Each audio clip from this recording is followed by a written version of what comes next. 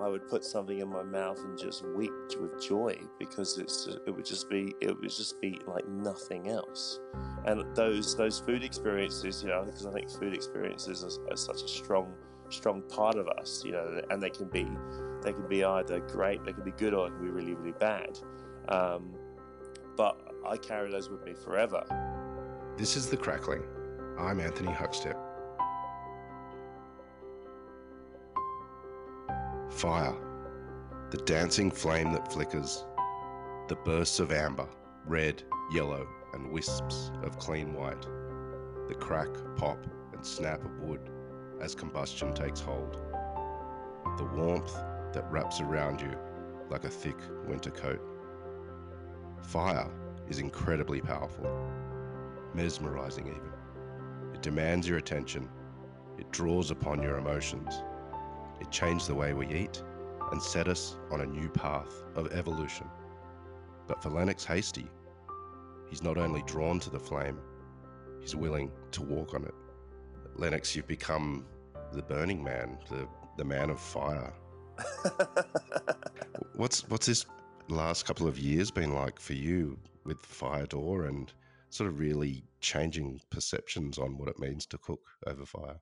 For me, it's a never expanding journey. Like it's just, and the last few years has been a bit of a roller coaster. I mean, it's 5.5 years of ups and downs and lefts and rights, but it's always on the up and up, which is good. I mean, I'm learning more about cooking with fire, but also just running a business and leading a team. And it's just incredible to watch something that you create grow and flourish. There's a lot of chefs that are cooking with wood fire ovens and cooking over fire and various things, but your approach is often misjudged or misunderstood. You've been lumped in with smoked meats and barbecue, all of those sort of things. But what you're doing is very much removed from that. Can you tell us where it starts, the cooking for you? The stuff cooking for us, I mean, for myself, starts every morning when we light a fire in the restaurant, and we basically time all our preparations in harmony with that heat. We actually have to wait until the fire's hot enough to be able to cook, but obviously there's things you can do at an early stage, be it smoking a lot of the bases we use in the restaurant, but it's creating that life on a daily basis and watching it grow, and it's such a beautiful natural heat source to work with that it's very difficult to then go back to working with gas and electricity. Like you feel very differently about it, and you cook very differently. It's an instinctive form of cooking that can't be replicated by the meats. There's an argument to say that you're technically not cooking over fire in the sense that you're creating a fire on the side and then taking the embers to cook over. Can you tell us about that process and why it's so different? Yeah, we use wood in the restaurant as opposed to we don't actually have any charcoal itself, but we're creating our own embers from that wood, and it's that ability to go back to that base product of viewing the wood as an ingredient in its own right, and choosing different woods, different Australian hardwoods, whether it be sort of the native ones, things like ironbark, or fruit wood, lighter fruit woods like apple and peach, and I could list like just literally like about 100 different types of woods. I mean, we use about any given time in the restaurant we have about 8 or 9 on site, and then we'll choose 4 or 5 woods on a given day, in accordance with what ingredients we're showcasing on the menu. The ones that we feel, and certainly a lot of it's very personal. Like it's essentially it's like my personal seasoning pot, I suppose. The ones I feel best enhance the natural flavors of the ingredients. So like it's not to overwhelm them. It's to find a point at which the ingredient marries with the wood, and finds this point at which both can really sing. One thing that's really stood out is not only your focus on fire, but the starting point for you is the ingredient, not a recipe. Can you tell us how important that is to your form of cookery? The Yeah, ingredients are everything, and it took me a long time, I think, um, as a chef to realize that. It was something that was I think it was I was more in touch with as a child, that sort of fascination with ingredients. But then becoming a chef, you sort of look, you're sort of learning different techniques over the years, and you look at the life of a chef and everything that encompasses, and you kind of lose touch. I mean, I certainly did through my progression. I lost touch with the ingredients I love so much, and it wasn't until years later that I then found through cooking with fire actually brought me closer to the ingredients I love, and the realization that without those ingredients, I just didn't want to. I didn't want to cook. Like everything I do is for the beauty of the ingredients, and the most beautiful way I can see to showcase that is through cooking with fire, even though it's the most hardest form to cook. That's for sure. Well, your career didn't start with cooking over fire. You're from the UK and you worked in some pretty incredible restaurants over there.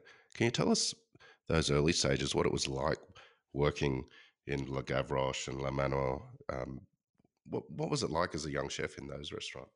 I mean, it's a very different experience to what it is to what restaurants are now. I mean, I consider myself a bit of I suppose when you see that shift in any industry, you've experienced both sides of it, you consider yourself a little bit of a dinosaur, even though it wasn't that long ago. But the first kitchen that I went to when I was 15 was a one Michelin star, which was near where I lived, and that was just to get some work experience. That was my first foray into a kitchen. And I mean, luckily enough, there's lots of, because of that southeast of England, it's very much the Garden of England kind of feel about it. But it had lots of those old stately manor houses with amazing, we'd have a French chef in a kitchen, and just to be exposed to that at a very young age, I mean, it was such a game changer. It was just, I found a completely different world that was behind closed doors. There was no open kitchens in those days. Definitely, chefs were all about what goes on in the background. And I was really sort of, it's such a visceral world because there's lots of movement. It has its own sort of lifespan in terms of how a kitchen of those levels operate. It's very different to strikingly different to a domestic kitchen at home. You have brigades of chefs that are sort of drilled like the army, different levels, different hierarchy, and I was. I was pretty made aware that I was the lowest of the low. I was given all the donkey jobs in the kitchen available. So, but there was still things that I was impressed, and I took great pride in, from making stocks to plucking game to making jam, and taking sides of salmon down to the smokehouse to be smoked. Because there was a smokehouse on site. It was that sort of traditional English style, but there was no. I mean, back then there was no. I mean, for us, barbecue in the UK represents sort of burning sausages in the garden in the summer. I mean, it's very different. You learned your craft in some pretty special restaurants, but what you do now couldn't be further from that. Can you tell us where that sort of journey started, where you wanted something new, you wanted something different, and it led to that sort of allure of fire? Yeah, I suppose because I mean, I always wanted to be a better chef, and I think most people do. Whatever they do, they want to sort of improve themselves, and so I kind of set in my mind a bit of a path, and you don't plan too far in advance. I mean, this is not. Back in those days, you kind of spend. It's not as much as I mean, stages weren't really a thing. You didn't really. It was more about how long you spent in a particular environment and the implications of that. So to move from London, I trained in London, at Westminster, because I wanted to have that. Having finished school, and I was quite adamant about finishing school, even though school didn't see any need for an education. Like, I was the only person in my class who was going into something that was non-academic like that, which wasn't something that was supported by my school. But I wanted to finish my education. I wanted to go to Westminster and get that really good base of theory and practical behind me, which then enabled me to go to places like the Gavroche, and go from the Gavroche and then move out to the country to places like the Manoir, which is an amazing, again, you think about sort of 4 years in London, to then spend 4 years at Le Manoir Cassezon, when most people who go to Le Manoir only last 4 days. It's a big sort of test of strength. I mean, a lot of the times you question what the hell am I doing here, but you push on through, because it is such an immense training ground. Offers, has that old style kind of kitchen, and there's very few places can do it nowadays. There's probably only a handful in the world where they have, a dedicated butchery section where you're just breaking down whole animals, and a fish section, and a hot starter section, and a meat section, and a fish section. Like, it's all, and you can literally see it all, and experience and travel around it all. Nowadays it's much, with higher labor costs, and not much space in kitchens. It's all essentially, lots of sections kind of double up. So to be able to focus on that was a huge pull for me. And then to go, I suppose, because of, I mean, back in those days, if you're looking at any form of, quality and level of restaurant, the highest accolade for that was Michelin. And so I suppose, in some respects, not that I wasn't really, I don't suppose I was chasing stars, but it was just that kind of, you earning your spurs by moving up into the next league. And it is very much a bit of a league system, because you go from a 1 star to a 2 star, and there's a notable jump in the kitchen and the way it's run, and the style of food. And then to move from a 2 star to a 3 star when I went to France and worked with Marc Ferrer was, again, another step up. You're moving into a different league. So and I always wanted to be in the Premier League. So, but then I suppose I got to the 3 Michelin star restaurants, and I found myself, it still wasn't enough. It wasn't giving me what I need. It actually took me further away from the ingredients that I love so much. And I found myself at a point, and this was, then moving to a 3 star in Spain, Martin Berasategui, where there was an over complication of food, there was an over handling of food, and what should have been the most important thing, being the ingredient, was then relegated down the line, and became sort of about the sixth most important thing on people's minds. The ingredients suffered as a result. And at that point, I thought, oh my God, like, what the hell am I going to do? Like, you get to that level, and you just find it's not what you wanted. It's not the promised land you were looking for. And you're just left bereft. I mean, I knew I didn't want to work there anymore. It literally ripped my heart and soul out um, to then have to think about, starting again. You then went on a journey. I know you spent some time in Spain and San Sebastian, which really changed your life. Can you tell us about that period and the steps that led to that change? Yeah, I mean, I love the region. I mean, the region is quite. If you've never been, the Basque country is so removed from the rest of Spain that I sort of grown up with as a child. Spain was always, being in the UK, was where you go for your summer holidays, and people go to the south, but the north is definitely where there's for me, the Basque country, which is actually, they're quite adamant to say this is not Spain, is strikingly different in its traditions and its food, and its pride. There's an overwhelming pride in its food at every single level, and the love of ingredients. It's just the most amazing seafood, meats, cheeses, cured meats. I mean, it's just incredible. And to sort of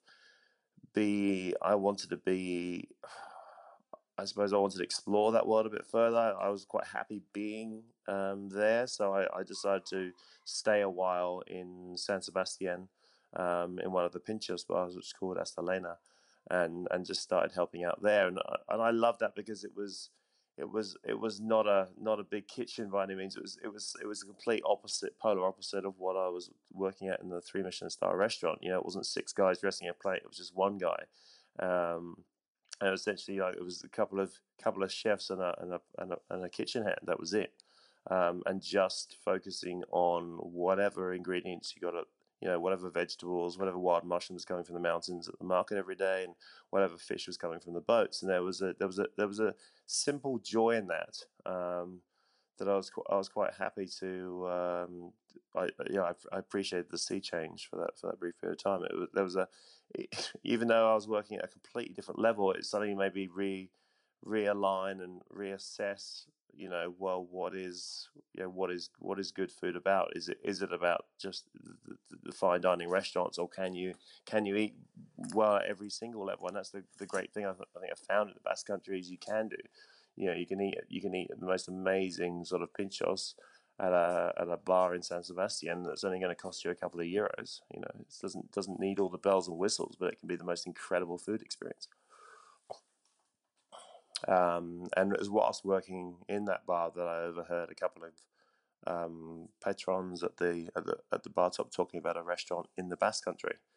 So I don't know what you'd call it, serendipity or whatever, but something perked my interest about hearing about this chap who's in the mountains. Something quite romantic about that notion about, oh, there's this guy in the mountains, and he just grills things, and it's like, well, that sounds. And I was always, like most chefs are, you're always kind of looking for those sort of little outposts to maybe go and visit on your days off, those sort of small local restaurants. And for some reason, I don't know what it was. I mean, it just literally perked my interest. And the next day, I managed to get the day off and hired a car and drove out there. Got a little bit lost along the way because it is quite a difficult one to find. It's essentially an azador, which is located deep in the mountains in a small village between San Sebastian and Bilbao. And it's I kind of knew from the smell of wood smoke and entering the village that I'd somehow arrived. What did you experience when you got there? What changed everything for you? I mean, I think at that day I think I didn't realize there was a change at that stage. It was more I was looking for something, and I found this small restaurant, very unassuming, in a village where I met a man, and quite a big man.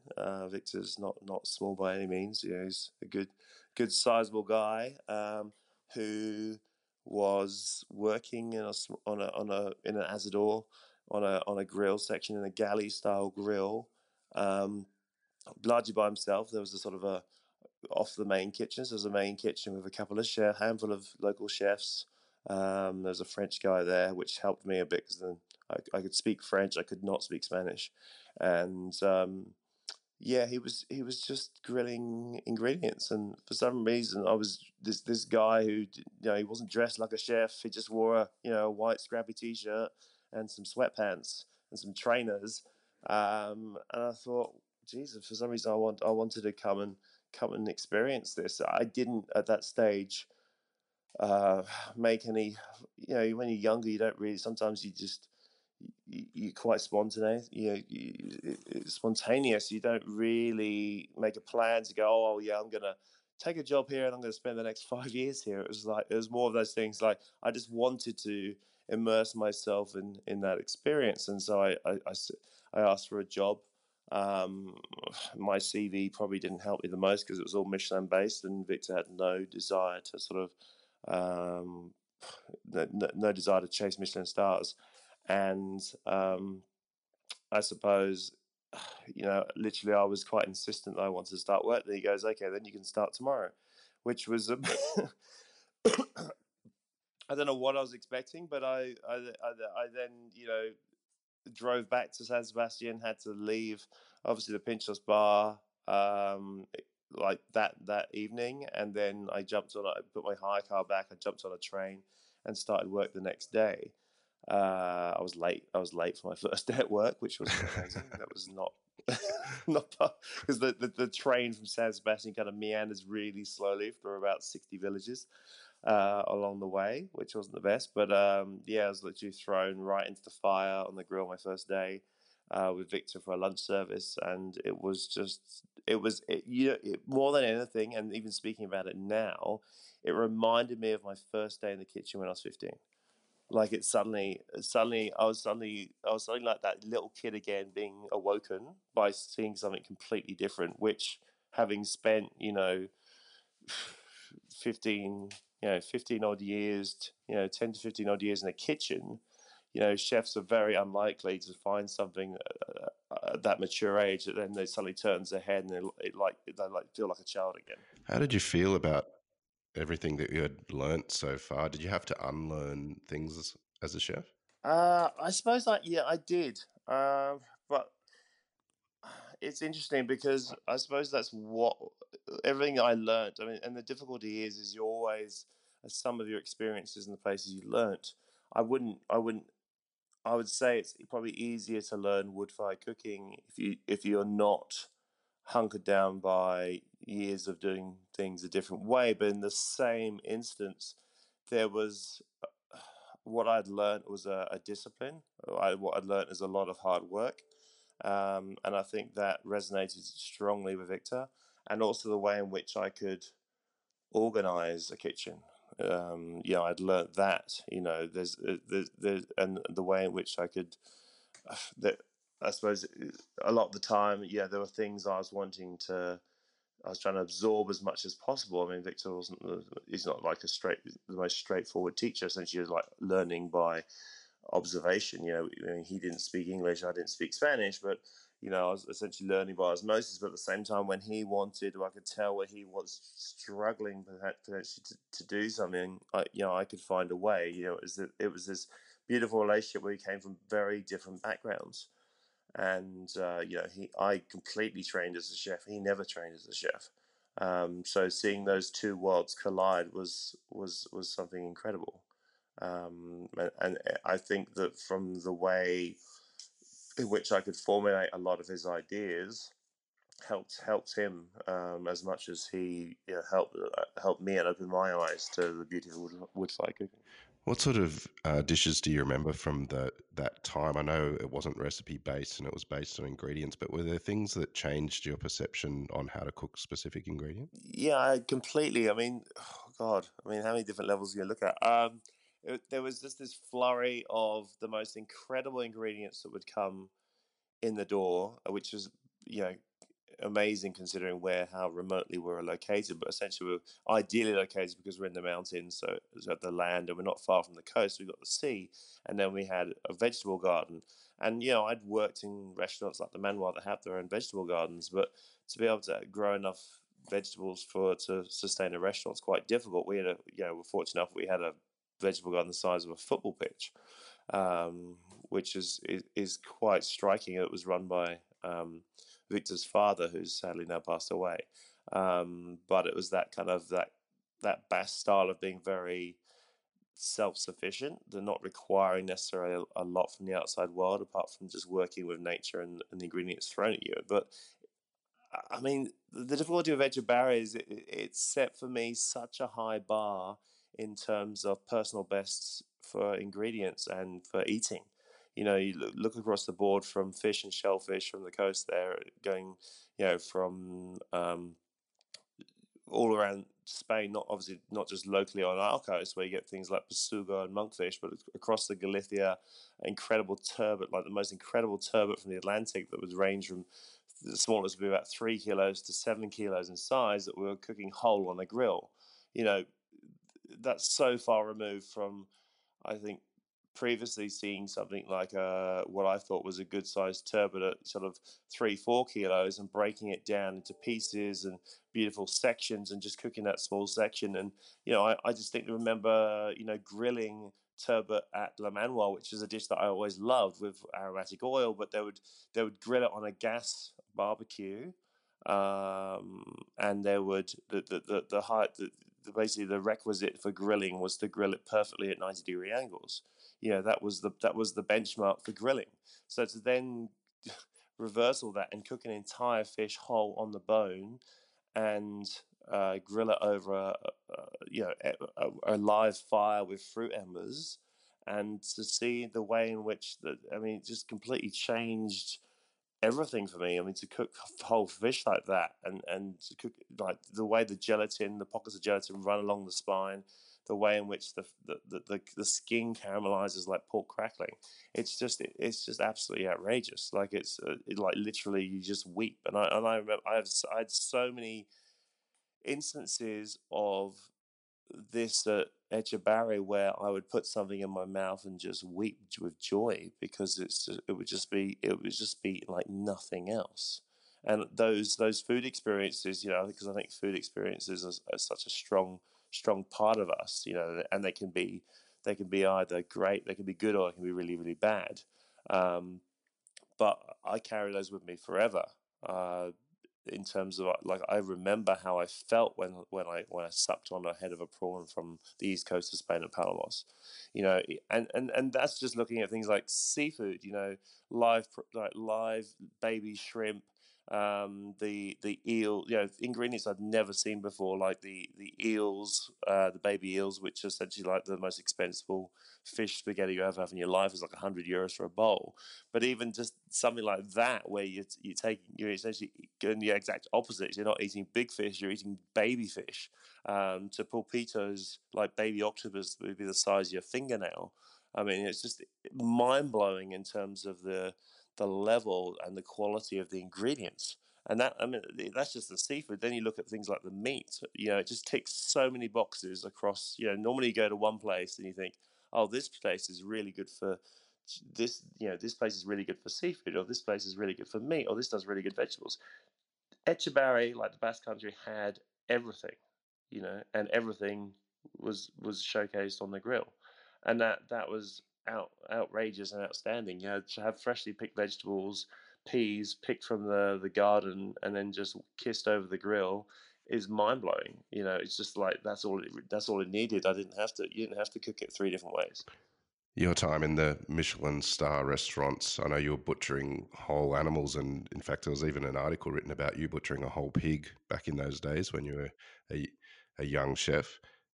What was it like then, cooking over fire and butchering? Were you butchering whole pigs and trying to work out what to do with that? Yeah, we sort of there was a lot less. There was definitely less butchery, I think, at Etchebarri than there was. I mean, obviously, in terms of size of animal, it's obviously hard to gauge. A lot of the pigs, like, I mean, we had such a dedicated butchery section at places like the Manoir that you would break down a lot of suckling pigs, and I suppose showcase them in um, different lights. You'd do something different with the belly and something different with the rack, and you'd put the legs on the rotisserie. Um, that area, you wouldn't see so much suckling pig. You would see much larger animals, because the majority of the pig that was used was then used for things like charcuterie. And things, when charcuterie in Basque terms is obviously the famous chorizo, which was its own thing. It was an event. It wasn't just like, oh, this, we're getting a couple of pigs in next month. It was a period of the year, and it only happens in the cooler months, um, because of when they slaughter basically the slaughter coincides with when you can hang the charcuterie outside, the pigs outside freely in the cold, the dry cold in the mountains, and you can hang the charcuterie up there. And it was this, the fact that we would take pigs both locally, actually from, I strongly remember actually from Victor's brother, who I used to live with in a ruin, the old ruins of the family house, like this really broken down house, was killing a pig one day right outside the front of the house. And they would like collect the blood, and then with the blood we made a morcilla, essentially, which is the Basque or Spanish black pudding. And it's that use of all that, like, that same sort of process of that, using all the ingredients using all the parts of the animal, and deciding, okay, well, the blood makes a sausage, and then these hams get cured or made up and ground into to make the chorizo, which was its own labor of love, because essentially every year would make, every week would have basically a period of 6 to 7 weeks, 7 weeks at the most, because then it started to get too warm. Where it'd basically make every week on our one day off, we'd make 300 kilos of chorizo, which was insane, But it was so beautiful, because we'd obviously take the really fatty, rich pork, add literally just salt, garlic juice, and instead of powdered pimenton choricillo, which is a certain type of pepper that only grows in that area. And it's got a flavor like no other. But instead of taking the powder, we would actually grow the peppers ourselves, dry the peppers up at the house, and then rehydrate the peppers and scrape the puree off the skins and put that puree into the mix, which is what made the most amazing, like hands down, like Victor's Chorizo and Chistora is the most amazing thing, one of the most amazing pork products you're going to ever put in your mouth. But that's how simple it is. It's just, yeah. I know it's many years later, but Firedoor, can you tell us about how that happened? And it's a restaurant that has no gas, no electricity. You've got 2 wood-fire ovens and grills. I remember the first time I ate there, I realized immediately it was something that we hadn't experienced before in Australia. And um, tell us about how that started and what it actually is, what you're doing at Firedoor.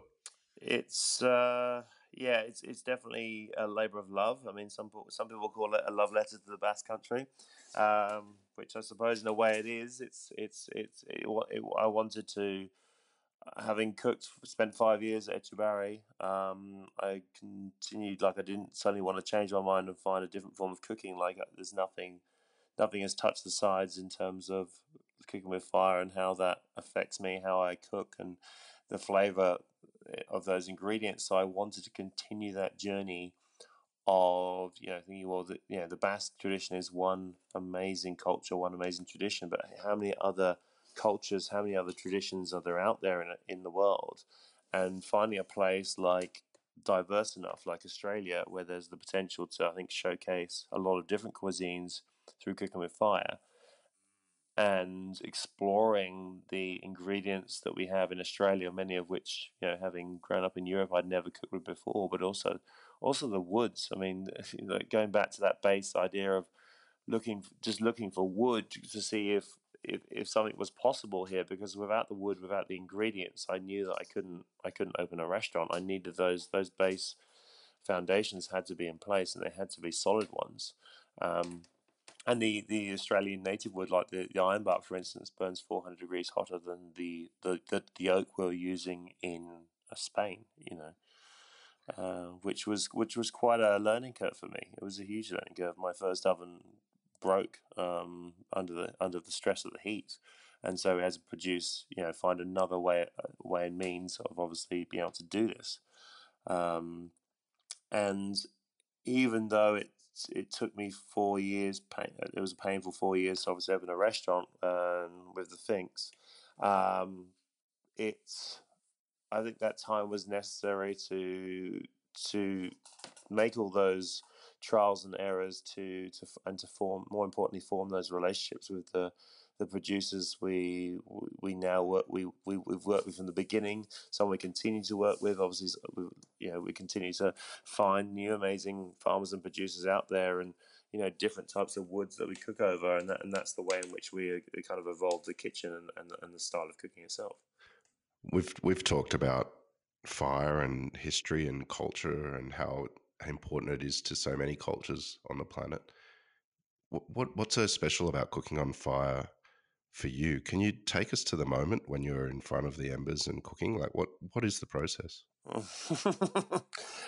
It's beautifully simple. I mean, essentially, you're literally just um, you're lighting a fire every single day, and you're working kind of backwards from there, and you are exposing, you're essentially creating the most amazing embers. You're finding a point at which the wood is, you're choosing. I mean, and I think that's the interesting sort of insight, is the fact that you're making the calls. You're part of the process.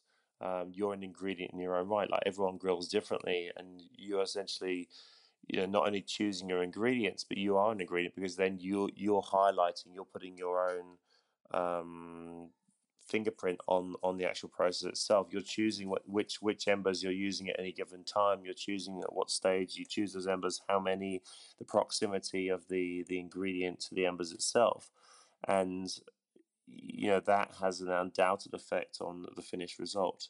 It's amazing to see something so. It's an interesting process when you're, like, up close and personal with it. I mean, again, the kitchen is hotter than I'd ever imagined, um, just by the sheer desire a driven desire when I saw the opportunity to only cook with fire, to basically not cook it with gas or electricity. I chose that harder path because I wanted to see if it was possible, and I wanted to really push my limits. But as a result, the kitchen is obviously um, a very hot space to work in, and it can be daunting sometimes because essentially the style of cooking that we do, even though a lot of barbecue is traditionally sort of low and slow, is essentially it's a live fire kitchen. It's essentially there's nowhere to hide. It's an open plan. It's an immediate form of cooking where essentially we're cutting meat and fish to order, we're killing shellfish to order, and we're grilling to order. Just really trying to find this really fine point where an ingredient just is at its optimum. And it's a difficult line to kind of it's like this daily challenge. And even now, even 5.5 years later of running this restaurant, every single service I feel this challenge. It's the most beautiful thing, but at the same time, it's when you get it right, it's the most incredible feeling. But at the same time, running you're running on this really high adrenaline level. Sometimes you can be faced with this. Obviously, the waiting customers, the expectation is there, but obviously you're almost in your zen-like zone because you're faced with this wall-like fire and you're trying not to panic. Because obviously that's the thing that a lot of people do. You're essentially riding this edge of danger when you're cooking with fire. And sometimes, I mean, even the other night, I was, throwing three steaks for one table on the grill, and um, yeah, the steaks had a high level of marbling. Suddenly, the flames crept up, and the flames got almost licking the top of my head at one stage. And it's those in those states when you feel like you're really in the fire, and it's very daunting. It's a very daunting way to cook, but there's nothing.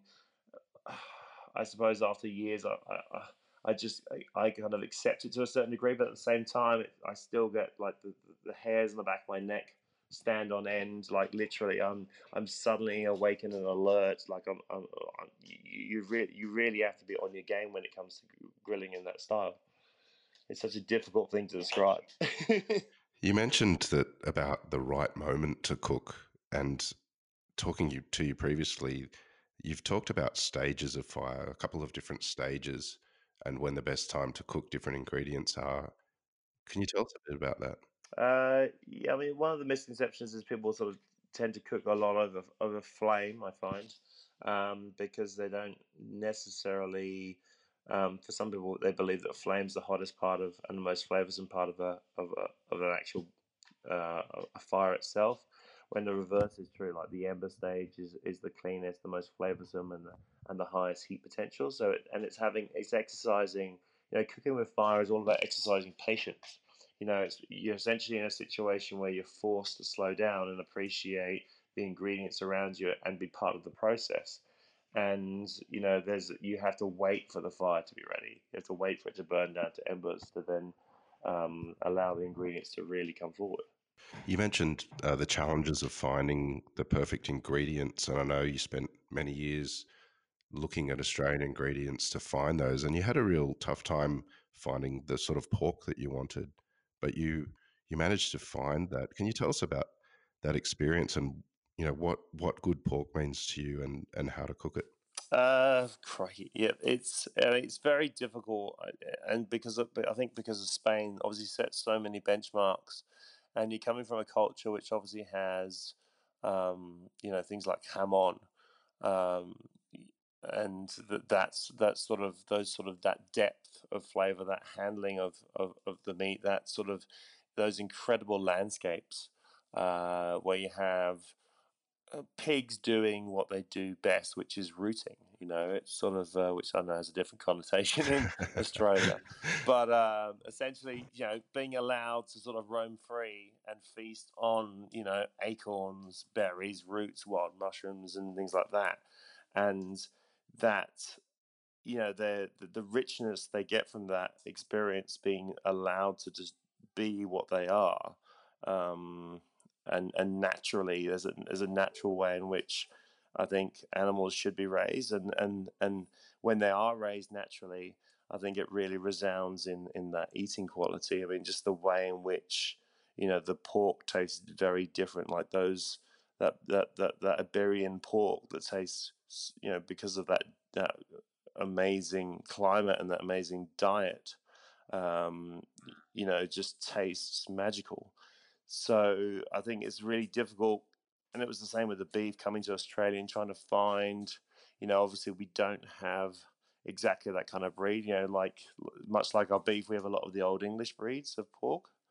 The sort of heritage breeds, the Berkshires, but then trying to find, farmers who really understand, because obviously there's a difficulty in Australia largely, I find, with, the word free range and how free range it actually is, and just trying to know your producer as much as possible, and to know how they farm. And most of the guys, pretty much most of the guys who work with are all, they're super passionate about what they do. They're all regenerative farmers, and they really care for their livestock, which is a beautiful thing. And particularly some of the pork producers we work with now, who are fairly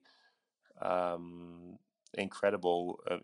We currently get pork from both Frank at Toluca Park, who's very close to the city.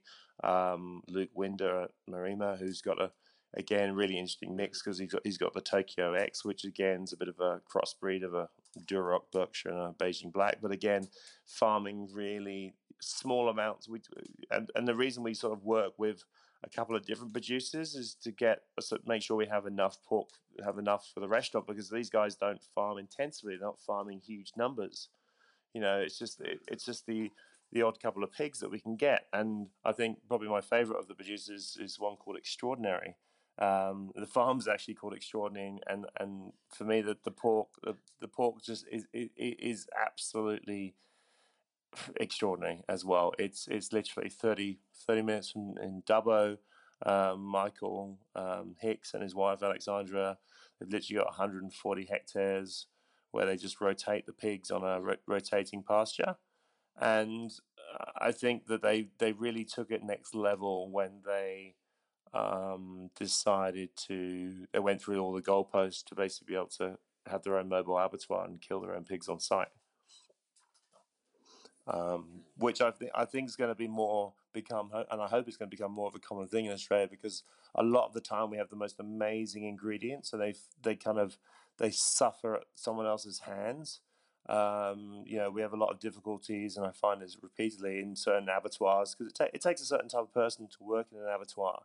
And it would be a bloody horrible job, and to be able to make those cuts of precision, a lot of the times the animals have to travel a long way to abattoirs, because Australia is such a big bloody country. But by obviously killing on site, the animals don't have to travel 2.5 hours, and they just have control over their entire production cycle from birth to death. And it just resonates so much with that sort of those places in Spain that would do that as well, and you can really taste the difference when you eat the pork. Now that you found these ingredients, what's some of the best ways that you like cooking them, and what do you match with them? So from the guys at Extraordinary, we tend to take the saddles, the barrels essentially, of the pork. There's sort of there's again, because they have small amounts of these pigs. There's a group of chefs. I mean, a lot of the extraordinary stuff we get through Feather and Bone, and it's there's lots of demand for really high quality sausages and things like that. But we'll take the saddles. We age all our meat, so it's not just the beef we age. We age our lamb. We age our chickens. We age our pork as well. Just because in terms of that dry heat on the fire, it's great that you start with a really dry skin when it comes to things like pork, but also because you just want to intensify the flavors. So we age on the bone for about 3 weeks in our dry age fridge, and it just makes such a huge difference And I think if I run the juxtaposition between, I think what I was doing previously in a lot of the French restaurants where you have like really high temperature fat, in terms of like sealing off a piece of pork, and obviously the crackling all bubbles up and goes really crispy, to how incredible the wood fire can be, because essentially we just leave it to dry for 3 weeks. We'll just cut as a whole piece of barrel. We'll basically cook it as a whole piece. Try and keep it as integral as possible on the bone, because you get this beautiful sweetness developed when you cook anything on the bone. We'll score the fat lightly and then literally burn down some fruit embers. I really like sort of peach, nectarine, and wine barrels for pork for some reason. It just has this beautiful sweet perfume that really marries well with the sort of really sweet and nutty pork. And then the heat from that travels up. It's always really interesting to see when you sort of pull embers out the fire. They don't look particularly hot, but they're actually burning between 800 to 900 degrees Celsius. And it's far hotter.